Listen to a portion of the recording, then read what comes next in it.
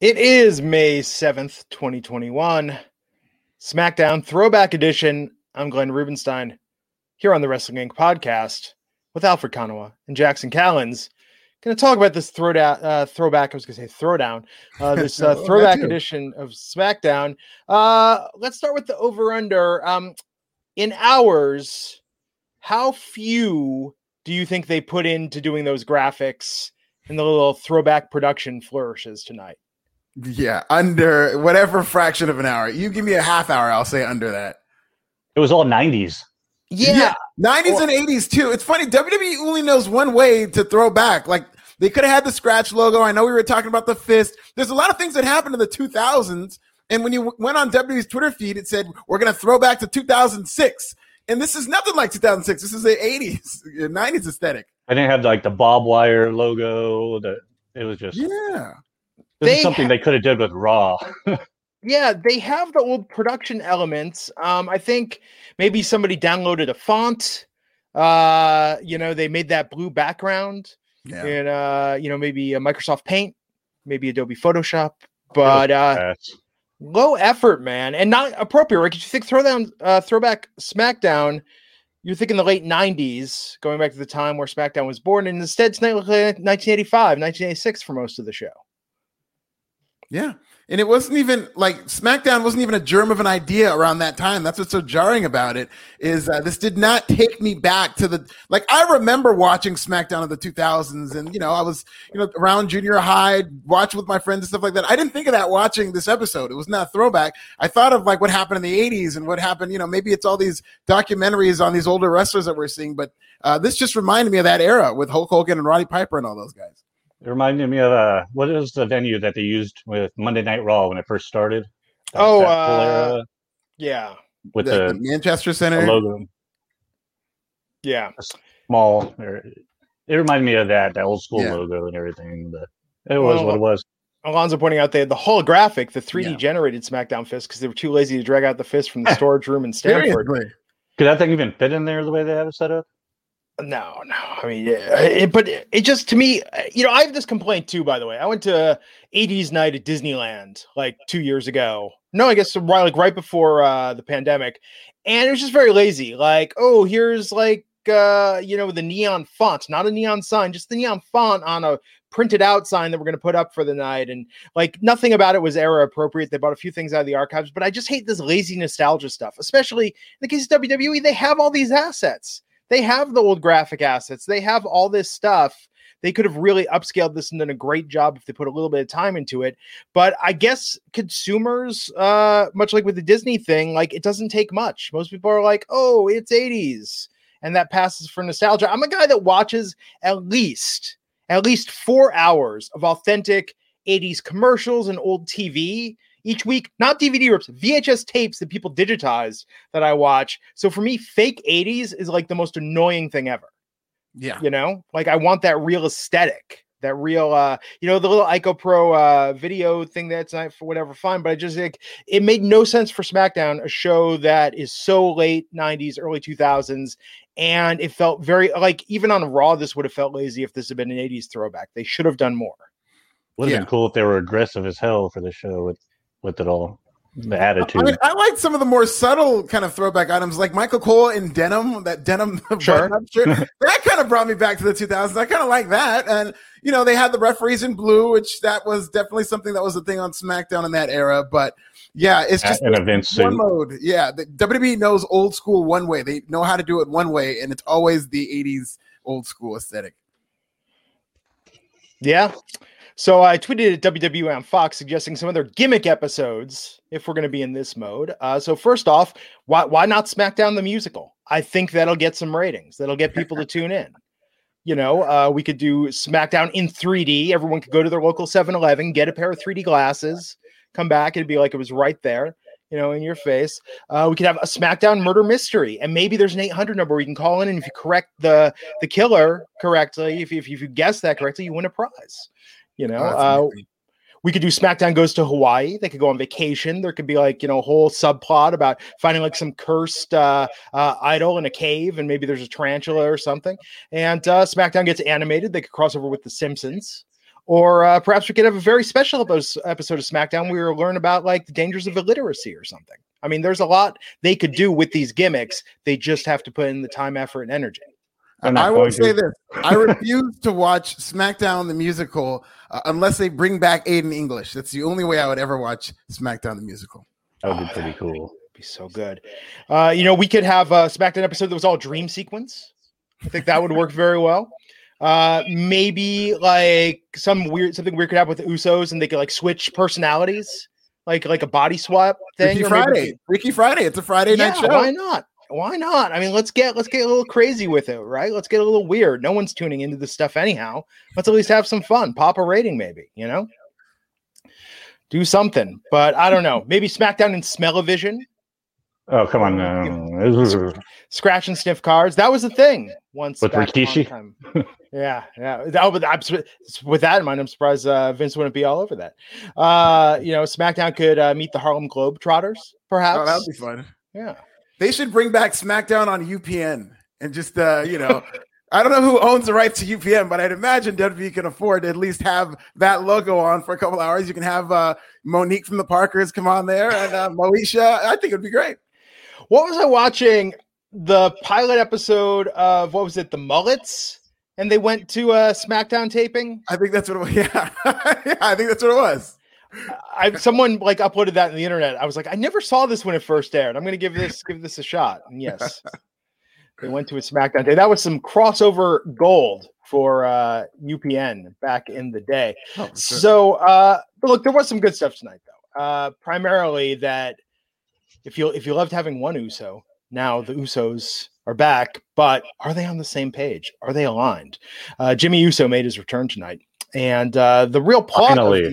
The plot of the evening is, will Jimmy acknowledge Roman Reigns? And they tried to have their cake and eat it too with that ending tonight, I think, where he was clearly on the outs, upset about what happened at Hell in a Cell, but then came to the assist when Cesaro, where's this Cesaro been all these years, who like single-handedly beat up Roman Reigns and both Usos tonight. Yeah. Kind of crazy. You like that, Jax? What'd you think about Cesaro running wild? It came out of nowhere with everything going on with Cesaro. Came out of nowhere. I like it because I've always wanted that push for Cesaro. And like I said, I think on a super chat before, how it's like a year or two late or whatever. People are not digging it or whatever. But I'm good with it. If he's going to get that push it and don't fail. And we talked about this, Alfred. We talked about this a few weeks ago when I was standing in my empty kitchen. I said, I think it's going to be Cesaro versus Roman Reigns at the next pay-per-view. And as of tonight, that is what we are getting. I mean, he's going to lose, but we're going to get that at the next pay-per-view. I think he'll lose, and we'll get something with Seth going into it after that.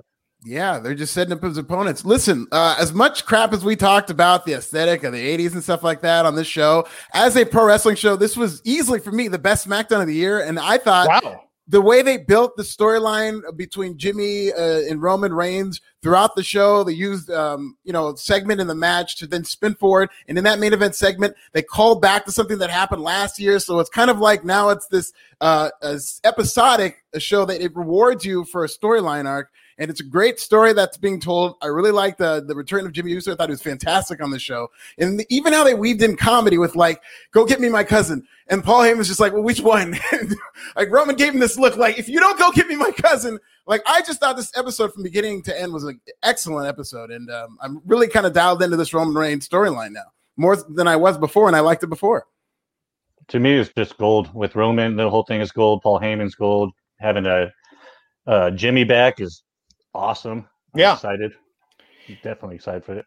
And I hope that Jimmy is not fully on board, because I think Jimmy versus Jay is a pay-per-view match and a potentially fantastic feud. I really, really want to see that. Here's what I hope. They draw it out. Yeah, I hope they do Jimmy versus Jay first, because I really do want Jimmy to be in the fold, because there's a lot of promise for this to be a full-blown stable, but I hope they get Jimmy versus Jay out of the way.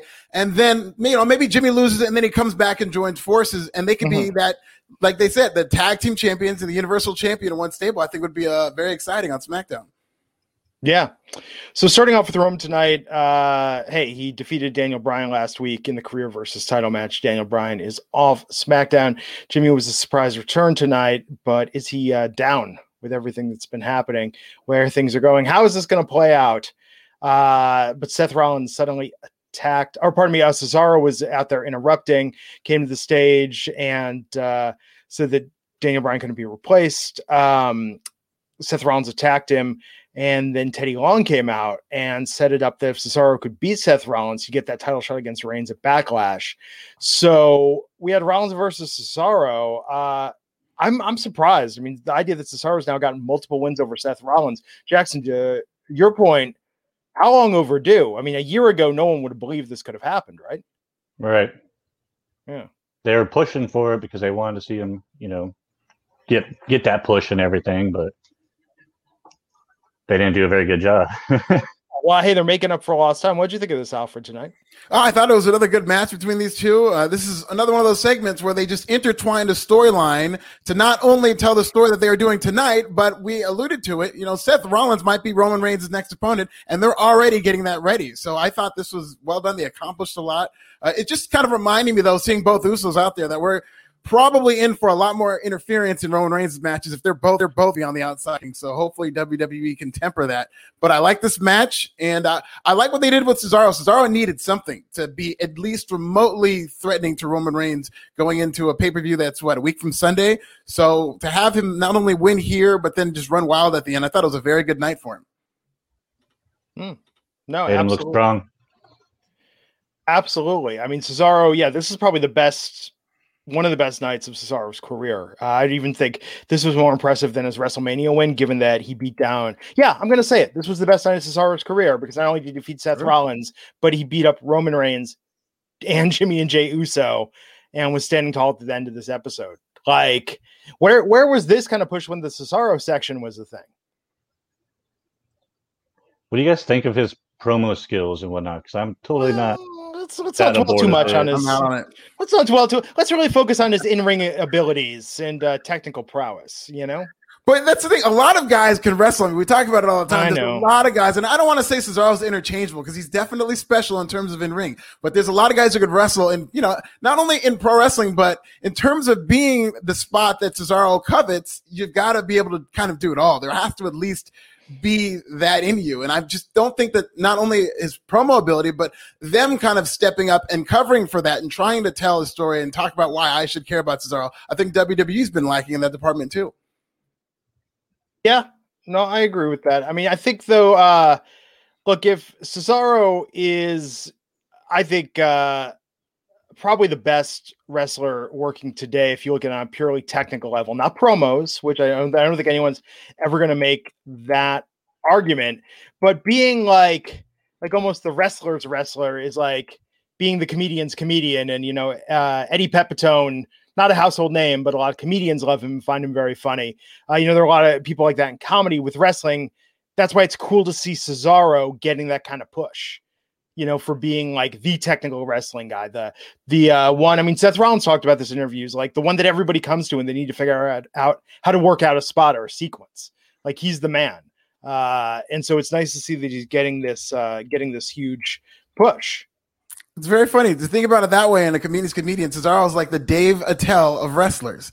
And like exactly how you describe. He's bald, and like a lot of comedians, like the biggest comedians in the world, will go to Dave Attell to help work out their jokes, or they'll say, "Hey, can you watch my set?" And Dave Attell's the guy who all the comedians respect definitely, and should be much more famous just based on pure talent.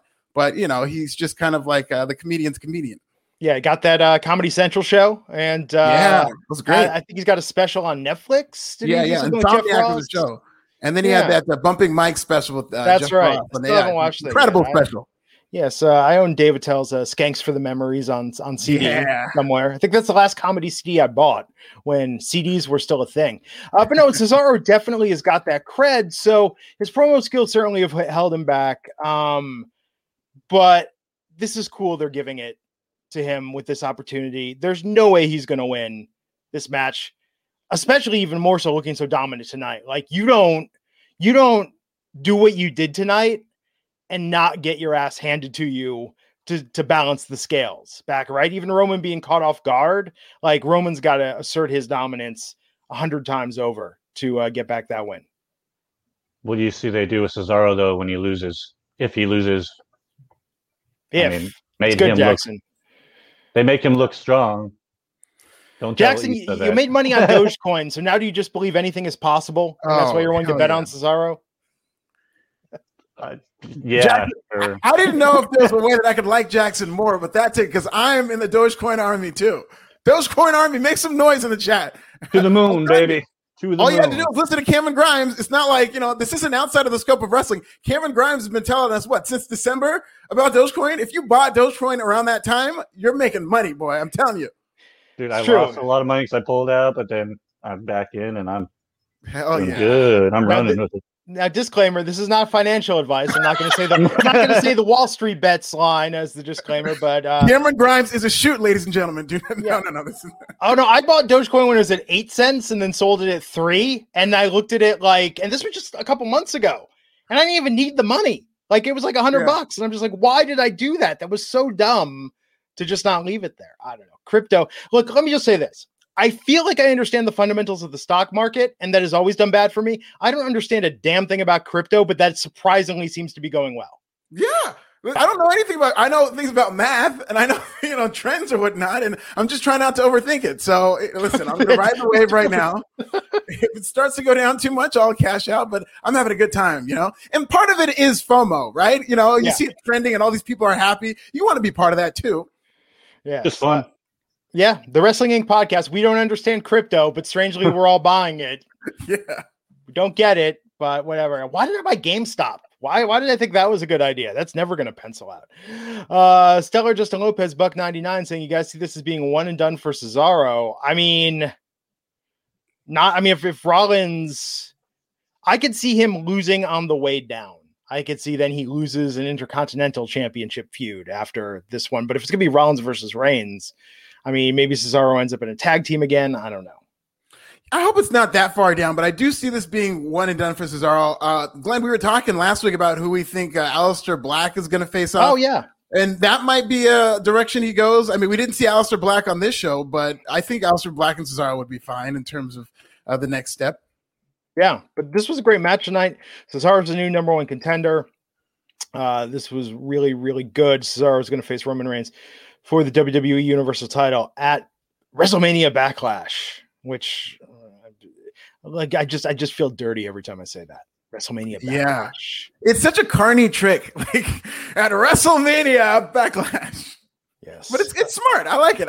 We'll see how it does, social media wise and how it tracks, because WrestleMania is a very powerful term in terms of search and stuff like that. Yeah. Chronoshaw, $2 saying Heyman's 10-bell salute to Daniel Bryan had me laughing. That was very good. It was very, and if you saw, they would kind of zoom in on Roman and Jey Uso, and they were struggling to keep straight faces. Their lips were quivering, and they had to kind of zoom out because that was I couldn't imagine having to keep a straight face through that. Yeah. Yeah. Paul Heyman is a funny dude. Teddy Long backstage with Sonya Deville. He was out there. He was the one that made that match for Cesaro versus Rollins. Adam Pearce unavailable tonight. Sami Zayn walks in telling Teddy about the massive conspiracy against him. What's weird? This is what I hate to say. I've probably known 3 people in the last 30 years that I feel like when I haven't seen them in a while, they came up and wanted to talk to me about the massive conspiracy against them.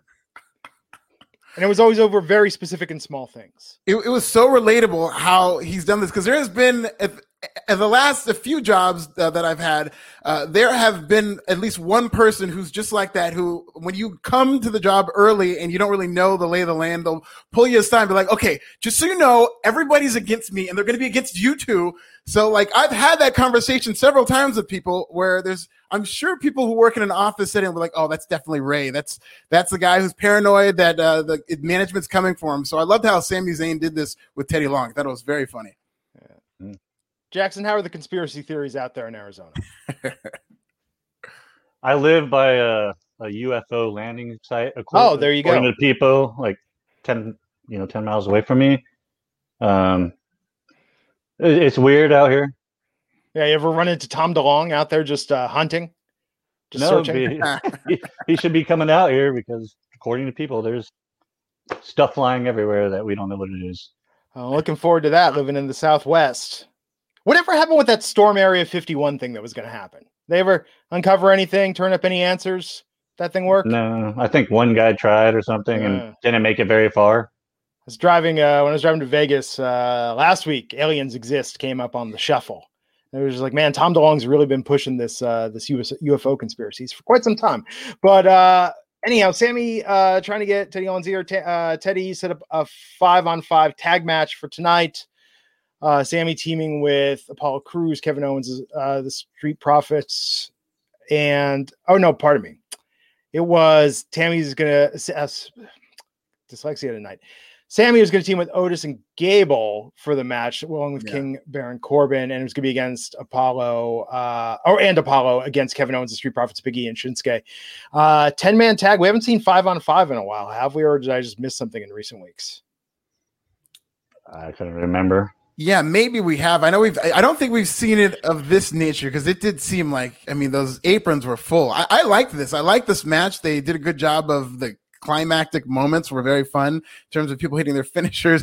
Poor Otis was the only person who was out there to catch Montez Ford, and Ford just flew at him like 100 miles per hour, hit him right in the face.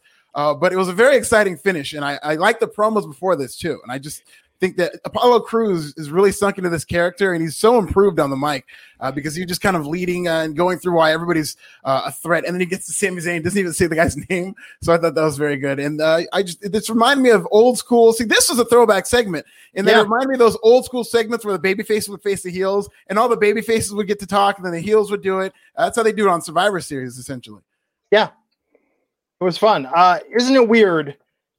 2-on-2 tag match, whatever. We see those all the time. 3-on-3, oh, that's lazy. 4-on-4, what are they doing? They're just phoning this in. 5-on-5, this is strangely kind of fun because now it's like real teams, Absolutely.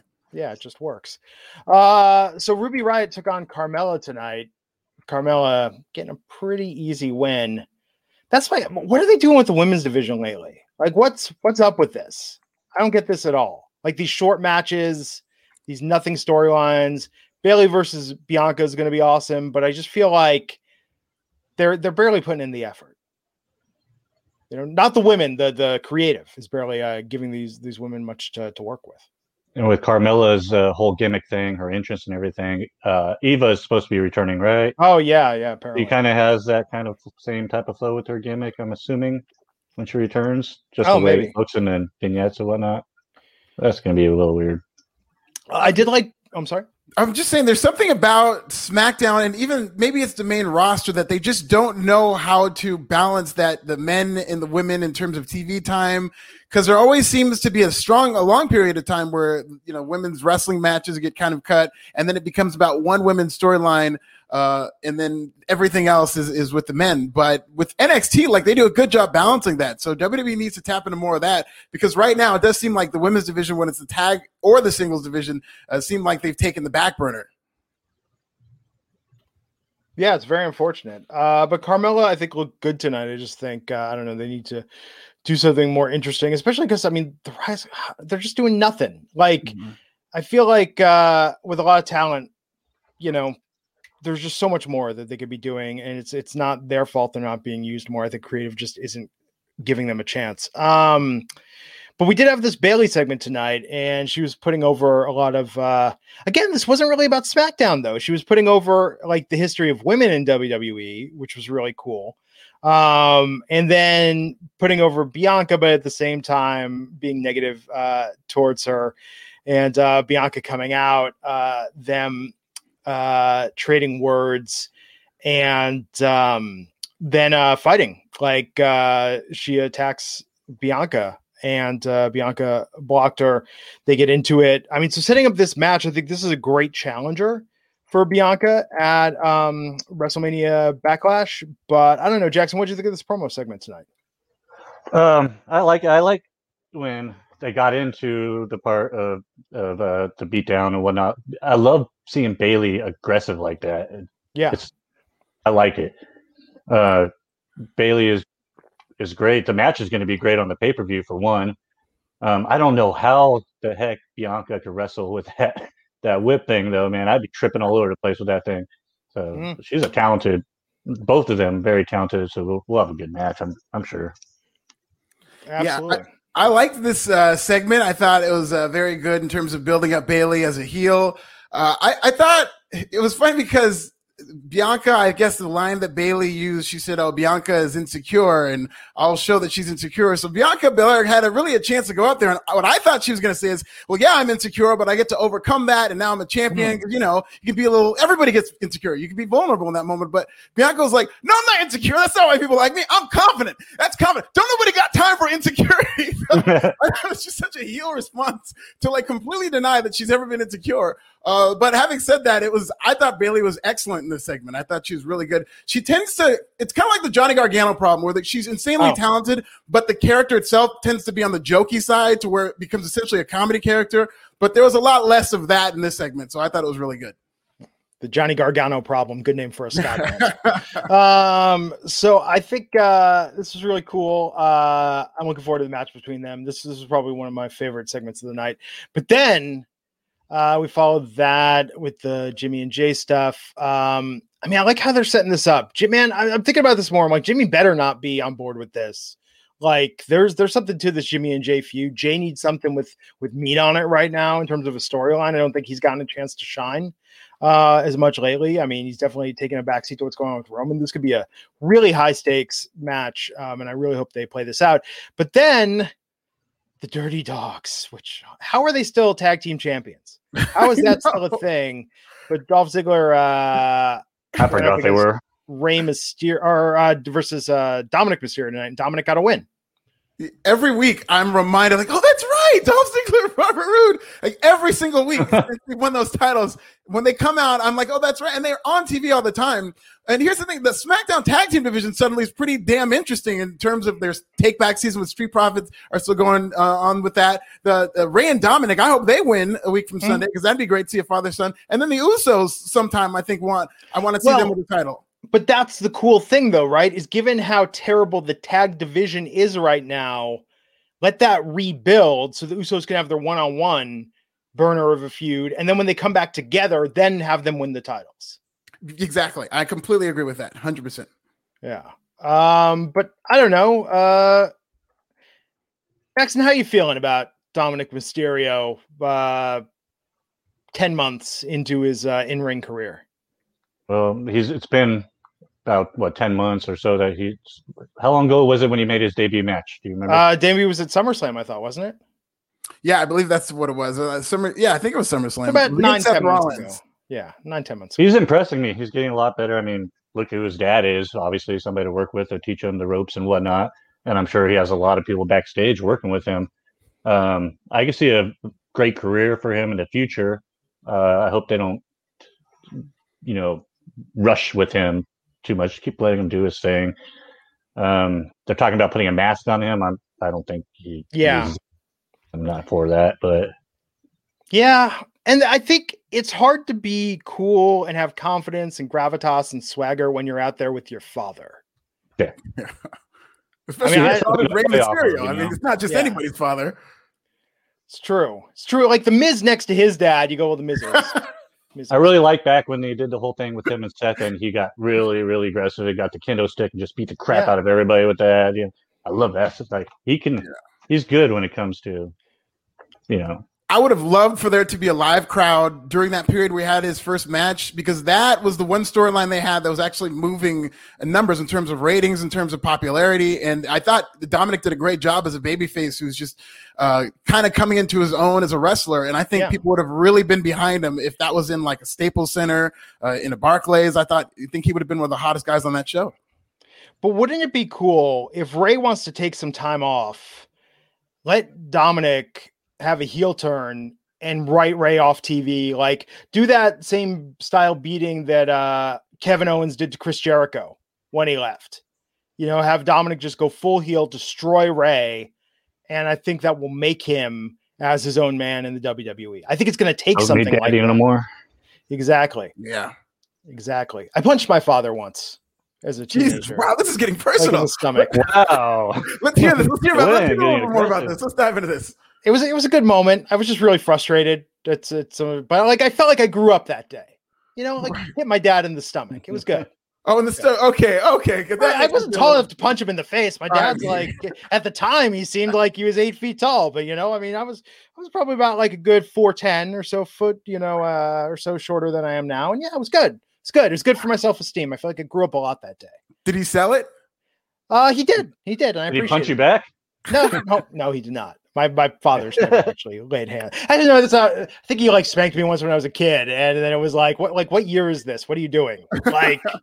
Like what era do you think we're in? Anyhow, that's way too personal. Let's get off this whole segue. I'm just saying, if you promise you're going to buy me a computer, don't back out and not buy me a computer. I'm going to punch you in the stomach. Like Anthony Ogogo. Just like Anthony Ogogo. And then he stole your finish. I wanted a Commodore Amiga. He was like, I'll get you an Amiga. And then it was like, what about a Commodore 64? And I'm like, what year do you think this is? Commodore 64. And this wasn't the first broken promise. There were many broken promises leading up to this. I'm just putting that. Don't think like I was just like, oh, you're not buying me something whack. No, this was like a string of broken promises. It's good. We're cool now. But there were some years. I just felt a little, not really respected how I should be.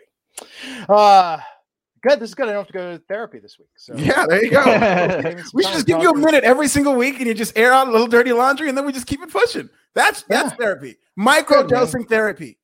Absolutely. It's good. Well, and I think tonight, man, just the Dirty Dogs having the tag team titles. You want to talk about something that just every time I see that I get angry. I get just why?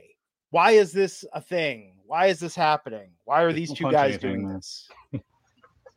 It's just bad. You don't like the name Dirty? Because I like the name Dirty Dogs, to be honest, especially for these two guys. And I liked how Pat McAfee kind of tried to put it over like, oh, that's the Dirty Dogs way, as if that's a thing. But, Pat McAfee was working very hard. I just keep thinking of the NKOTB song because that was the New Kids like hard song was Dirty Dog. I think it was even spelled the same way. I mean, I don't know. Like that's not cool, man. That's not hardcore, Right. It's like, especially how they're spelling it all hardcore differently with the Z.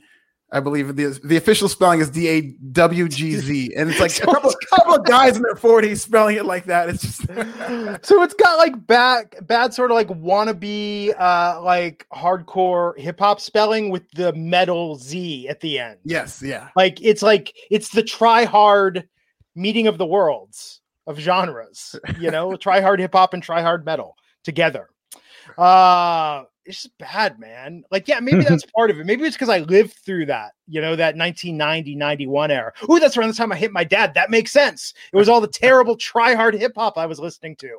It was like I was listening to Marky Mark and just watching him like hitting that heavy bag, and I was like, yeah, this time I'm going to work out my aggression. But no, there's something about it where it's just, it's bad. They've barely wrestled, and you've got them with the Street Profits, which are like one of the most effortlessly cool tag teams in the history of WWE. And yet the Dirty Dogs have the tag team titles. Yeah, it does feel like the calm before the storm. So hopefully, starting with WrestleMania Backlash, we get some new tag team champions. Hopefully. Or I'm going to find Vince McMahon and punch him in the stomach. Oh, God. Then your hand would break. If you to see that. Punch that. I think that would solve a lot of my issues with wrestling. They can raise so much money for charity. Could you imagine if they just had like a booth or something where it was like just make a donation to Connor's Cure and you can just punch Vince McMahon right in the stomach, and I'm sure there'd be some people like how much to kick him in the nuts. Just I got all the zeros, just whatever it takes. I think it would be therapeutic. Like pays John Jones to come with them and like has John Jones do it on their behalf. Have you seen how ripped Vince still is at like 107 years old, whatever he is? You'd probably break your hand. It's true. Exactly. But it would feel good. Dominic Mysterio won that match. And then I'm talking about this, and people are like, why are you guys going so off track? Well, because the next thing to talk about is a match that was Reginald versus Tamina Snuka. Yeah. And Tamina didn't even get the win because there was a DQ. This is so like, Alfred, I understand what you're saying. And yes, the thing with Roman and Jimmy and Jay and Cesaro were great. The thing with Bayley and Bianca was great. But man, like this was the part of the show where we went from Ray and Dominic against, the Dirty Dogs to Tamina versus Reginald, this was the part where it was like, same old SmackDown. Yeah, I mean, a lot of it was Reginald running away from Tamina. And I thought it was so weird. Before they went to break, Michael Cole goes, coming up next, it's man versus woman, or in this case, woman versus man. Is there a difference? What's the distinction? I'm still trying to figure that out. Like, I'm pretty sure that he was supposed to say woman versus man because maybe there's something in Vince's head that it seems less violent if you say it that way. And maybe he just screwed up, but that was so weird. This is the part that I go up to make chicken nuggets for my 3-year-old. So you picked the perfect spot because this was the worst thing on this show. But Reginald is very fun. I think for what he's supposed to. I mean, he's such an overachiever in terms of that show. I mean, he cut a pretty good promo. That was kind of funny. I like how Nia and Shane. I don't like them doing comedy too much, but they were really putting over when he was like dancing around or like flipping, and they're just like acting like he was the superhuman. So it was a fun packaging of Reginald, but. It's like, where are we going with this? I know they're trying to put Tamina over and whatnot, but I don't know if this is the way to do it. And Shayna was like on the verge of just corpsing in that backstage promo. I just don't think that this is a good. When you want to establish that Nia and Shayna are the two powerhouse women in WWE, and then you're trying to build Natalya and Tamina to take them on in this tag team match at WrestleMania Backlash, I think Reginald is super talented. I think he's incredibly charismatic and he's very athletic, but it's weird to have him as the the center of this feud. You know what I mean? And getting that. Yeah. I don't know. I just think it's odd. I think it's odd that they're working this in. But yeah, Shayna got on the apron to distract, and Jax pulled Reginald to the floor, got him out of harm's way before Tamina could do the super flash splash. So I really wanted to see that happen too. I know. I wanted to see Reginald get splashed. That would have been great. That would be great. So everyone mixed it up after. And then we had Apollo backstage with Commander Aziz and his tag team partners. And then we went to Big E and his partners for the main event. So this was a cool main event. Apollo Crews, Sami Zayn, King Corbin, Chad Gable, and Otis versus Kevin Owens, Big E, Shinsuke Nakamura, and the Street Profits. Man, I mean, this went on for a good while. This would have been the go-home segment if not for the stuff with Roman, Jimmy, Jay, and Cesaro. But the heels won this tonight. Corbin, Sami Zayn, Otis, Chad Gable, and Apollo Crews. Alfred, what'd you think of the match itself? Very good, especially the second half. The first half was a lot of jockeying and posturing, very formulaic, especially toward the end when they just kind of had everybody run through their finishers. But it was a lot of fun to watch. I had fun watching the match. A lot of the guys in that match, most of them, if not all, are very talented. So I thought it was good. Jackson? I enjoyed it for the action-packed part of it. Street Profits, they're phenomenal to me.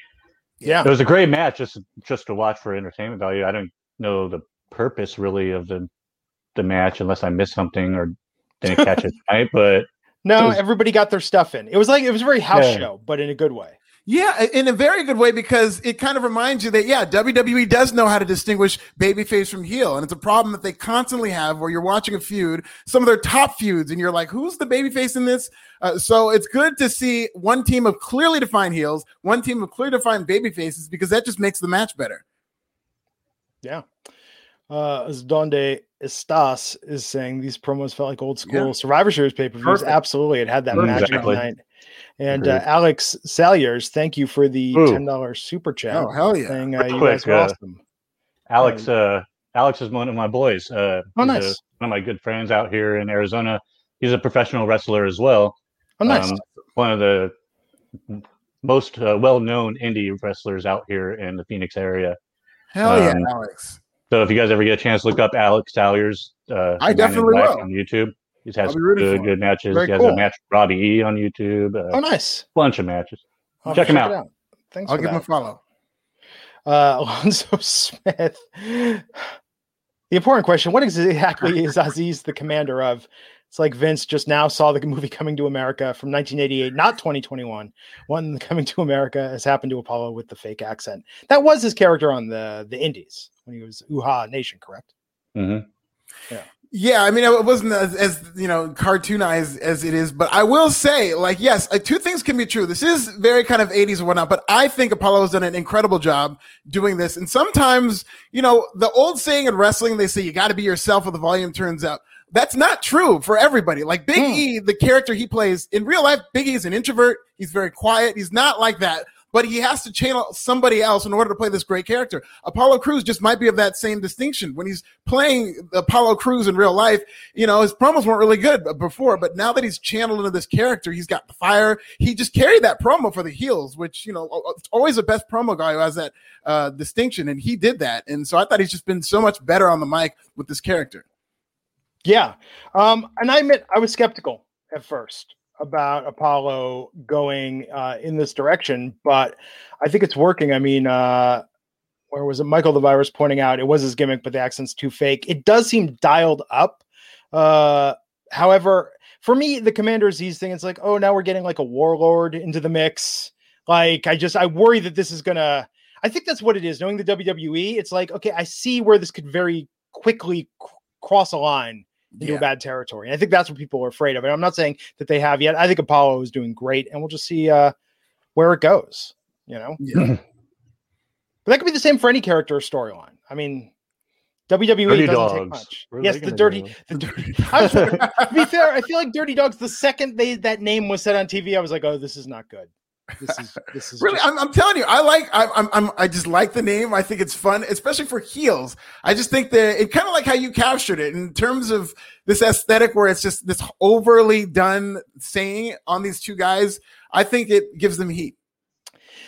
But I don't think they think it's that way. I guarantee you, Dolph and Bobby don't think, we're try-hard hip-hop and metal guys. Like, we're like the Judgment Night soundtrack, embodied in one tag team. But no, I don't think they think of it that way. I think that they think what they're doing is cool. Just bring back a Spear Squad. I don't know. There you go. That would have been a throwback thing. Right? Spirit Squad worked, man. So let's talk about the main go-home segment. Roman Reigns out, and the idea with Jay is having Jimmy come out, and Jimmy's like, how can you follow this guy? We went back to the I Quit match that Jay lost when Jimmy was caught up in the crossfire of it back at Hell in a Cell. And this really ends with Jimmy like he's going to walk away and not join the Roman and Jay faction. But then Cesaro comes out of nowhere, attacks Roman, attacks Jay. Jimmy looks like he's not going to do anything, but then decides to go in the ring. Cesaro knocks him out as well. And we almost Cesaro standing tall. So I can almost guarantee you, if they haven't started running promos yet, the promo for next week is Jimmy going to acknowledge Roman, and they're going to build that up the entire show. That's going to be all next Friday, right up until the last segment. And maybe that's where we set up Jimmy and Jay. Although I hope they don't do it. I hope they don't do it at Backlash, because I think that this feud needs to breathe. Yeah, it would be way too early to do it at Backlash. Hopefully not. Maybe that's when he makes a big decision, but I would have no problem if next week's episode still played upon that, because by the end of this episode, I was very intrigued to see whether or not he would go his own way right now, or whether or not he would team up with Roman at first. So that's a very intriguing question, because I as a viewer, don't know legitimately where Jimmy Uso is going to go. It's not clearly obvious, but it is compelling. I am interested in seeing what Jimmy is going to do. Yeah. I see him having just a singles run, potentially in the long run, after it's all said and done. They could do a lot with it, in my opinion. There's a lot of of storyline they could do a lot with. Yeah. No, I agree. And, it's interesting though, tonight is when they really felt like they started building Backlash, which is now a week away, just in setting up these matches. So I'm excited for a lot of what we're going to see there. I thought tonight, the problem with the throwback thing is the throwback thing got me too excited.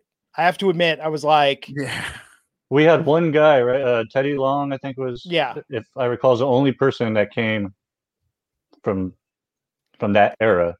And didn't they hype like we were going to see like SmackDown?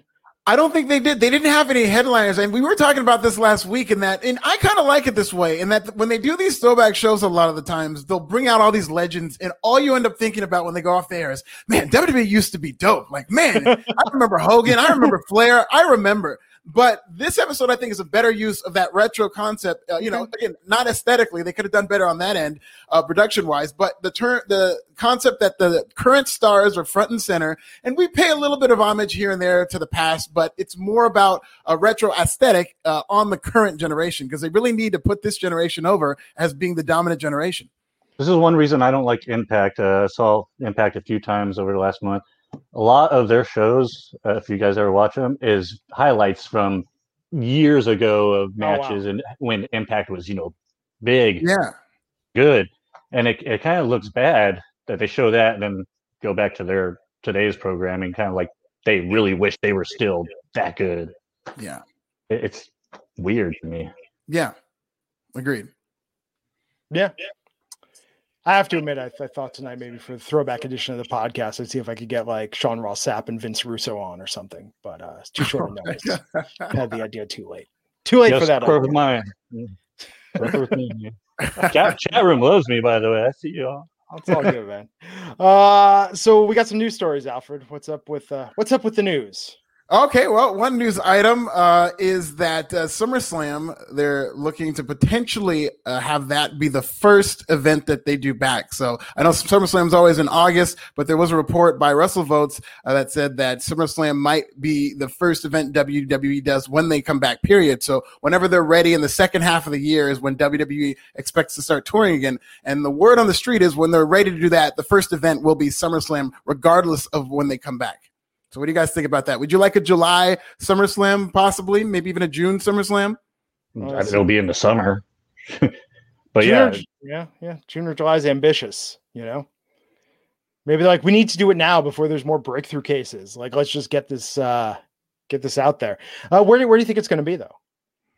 They haven't announced the location for SummerSlam yet. Yeah, I don't think they've announced it. What they saying?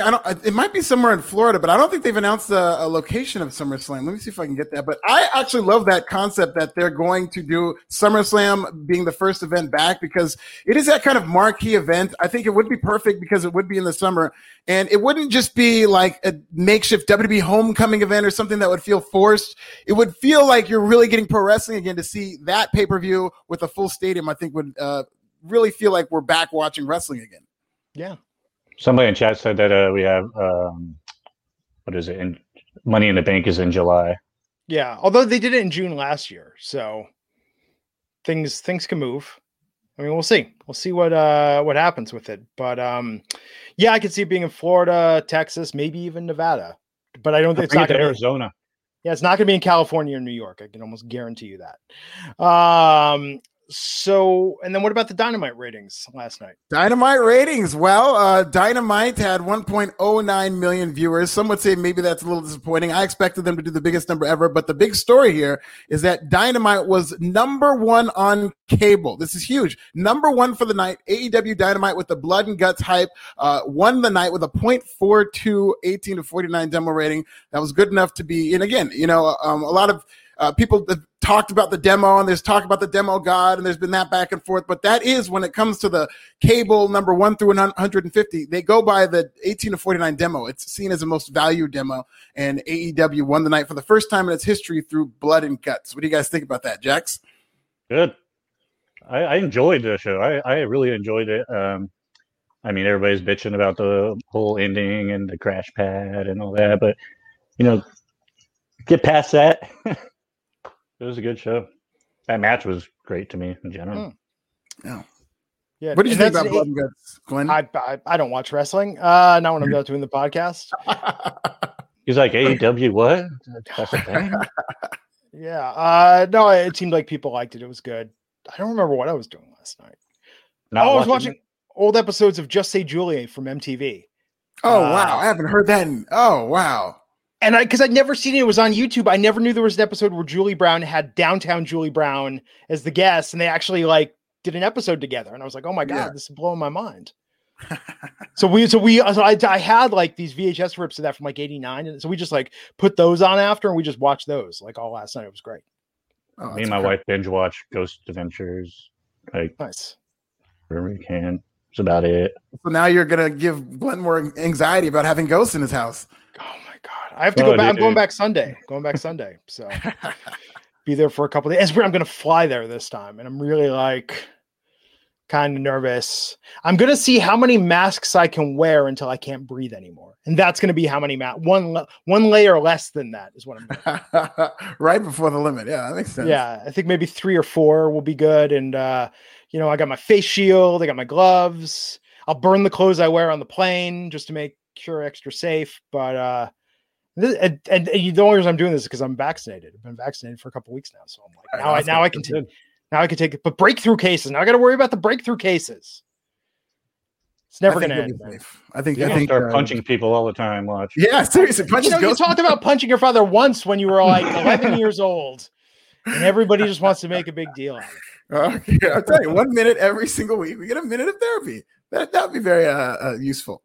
No, but there was a lot of talk about that Jericho ending and people losing their minds about that, which that was validated. It was a bad ending in terms of how they shot that camera angle. But this is, I think, a huge win for AEW in that they just took an old school concept. They built up this big match they wanted people to see. And the fact that they got the most important audience excited about that means that hopefully AEW will continue to be rewarded for just, going back to the simplest parts of storytelling when it comes to pro wrestling. Yeah. I think it's good for them. I think it's good for the business. I think having them in NXT on different nights has been great. Hopefully we can keep that going. And I've been enjoying like crazy doing these Tuesday night podcasts that we've been doing for NXT. These have been so much fun. I'll be in my empty kitchen next Tuesday doing the NXT podcast. I'm not going to be here next Friday though. I believe Issa will be back though from her trip. Monday, I don't know who's on the podcast. And then Wednesday, Alfred and Justin LaBar. So thanks everyone for tuning in. Jackson Callens at Jackson Callens. Thanks for coming on, your second appearance on the show. Thank Alfred you for having me. This is Nasty on Twitter. I'm at Glenn Rubenstein. Send your tweets there. And we'll catch you back here next time on the Wrestling Inc. podcast. Take care. Thanks, guys. Peace.